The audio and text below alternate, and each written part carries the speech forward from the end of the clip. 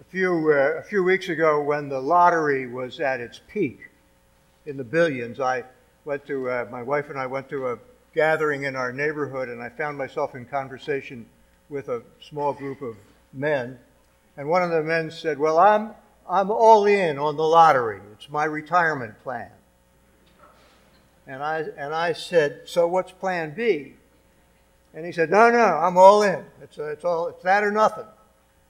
Well, I'm sure he was just kidding, but it raised for me the issue of the thought that being all in to something noble, something important, something powerful is, I think, something we all yearn for. I think we all want to be part of something. We want to give our life to something that's really important, really admirable, really noble.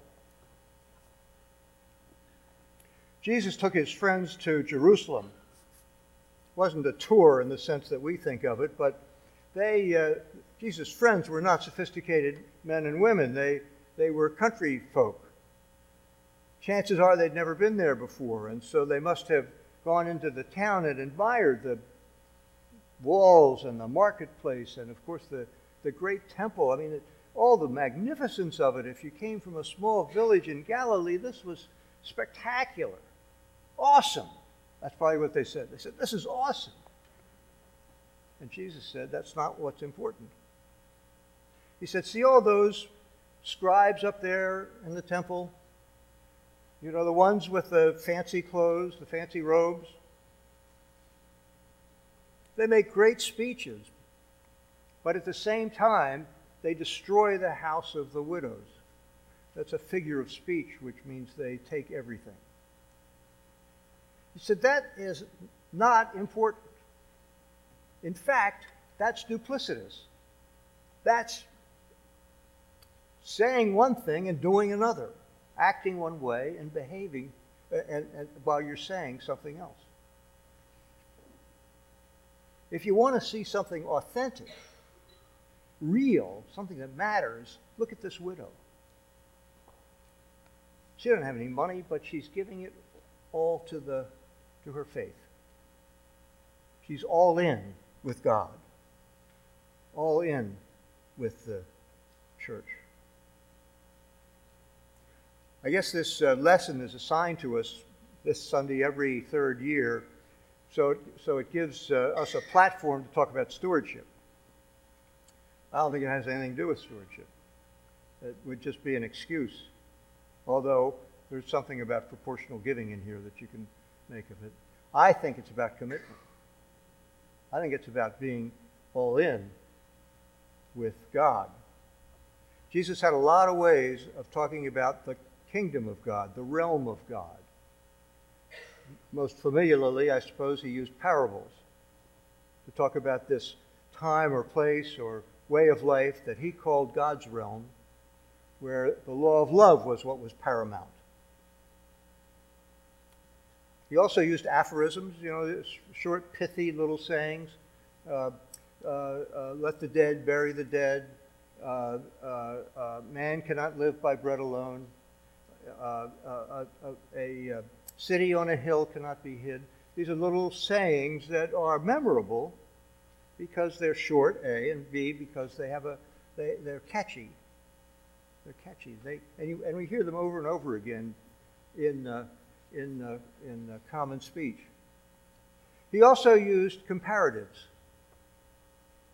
This thing is good, that thing is not so good. You should live this way, not that way.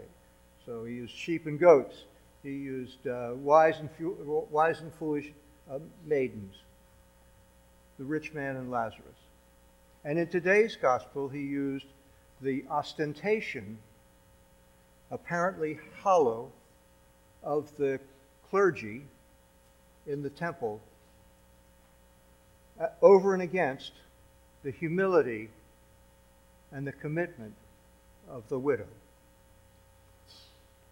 And so, if from Jesus' point of view, we should all be committed, we should be all in on our faith.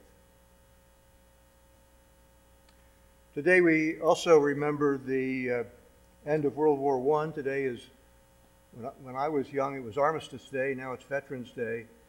Armistice Day this year is precisely 1 year, 100 years from the date that the armistice ending the hostilities in World War I was signed. November 11th, at 11 o'clock, Paris time, 1918. We're celebrating the peace, but that war still haunts us. It was a terrible, terrible war. It fought for all the wrong reasons, bloody, intractable. 20 million people died in that war in a little over 3.5 years, 8 million of which were civilians. Just a horrendous. And there's been tons of books written on the cause of World War I because it's so mysterious. But I think at the root of it, we might say that it was a sort of social Darwinism. And by that I mean that this was a popular philosophy at the turn of that last century. And the idea was that our culture needed to survive, and the culture was about survival of the fittest culture. And of course, every one of the combatants in this war thought that their culture was the best. Every one of them claimed moral authority. And there were triggering events that you all know about probably, and things that mobilization, a lot of other things responsible for the war, but at the heart of it was this notion that our culture is better than yours. Whether that's Germanic or Gallic or English, our culture is better than yours, and it caused this horrible war. This social Darwinism is long gone, really. I mean, nobody pays any attention to it except some lunatic fringe that you may read about from time to time, although it was at the heart of the Second World War, perhaps. Here's a quote from George Santayana. He's the Spanish-born American philosopher writing about the First World War. He says, "The spirit in which parties and nations confronted one another was not motherly, nor brotherly, nor Christian. Their valorousness and morality consist in their indomitable egoism." That's what happened in World War I, and thank God we can celebrate the peace that followed it. Let me just tell you one. I'd love to talk for a long time about World War I, but let me just tell you one quick story about it. You all know about the Christmas truce. This was a time when, in 1914, some of the troops came out of their trenches on both English and German side, came out of their trenches, heard each other singing Christmas carols, and came out and had some fellowship in no man's land in between the trenches, and exchanged gifts, whatever they had on them, probably buttons for the most part, and maybe a little schnapps was passed around. Probably a little schnapps. And this made it into the press for a time, and was celebrated as an act of peace in the midst of war. There's an opera now playing in the Kennedy Center called Silent Night, which is based on this story. There's a dark side to the story, however. And the dark side is that this kind of fraternization happened over and over and over again on the Western Front. Happened throughout 1915 and into 1916, by which time the combatants were pretty war-weary, and it began to peter out. However, the news of those encounters was suppressed by the governments, by all three governments. Why? Because it was thought to be bad for morale. Why was it bad for morale? Because we couldn't allow our people to put a human face on the enemy. The enemy was evil, an indistinguishable evil, a menace that was out to get us, and we had to get them. And the mere thought that we might see their soldiers as individuals was thought to be destructive by all three governments. In my imagination, Jesus saw all that and came to us and said, beware those old men with broad epaulets and long frock coats. They make great speeches, and then they send boys out to get killed and destroy families. Look instead at the boys. Look instead at the soldiers who, in the midst of war, who in the midst of fighting and dying, still find it possible to climb out of their trenches and make peace, fraternize, find friendship of some sort with the very people who earlier that day were trying to kill them. This is loving your enemy. The kingdom of God is like a soldier who makes friends with the very person trying to destroy him.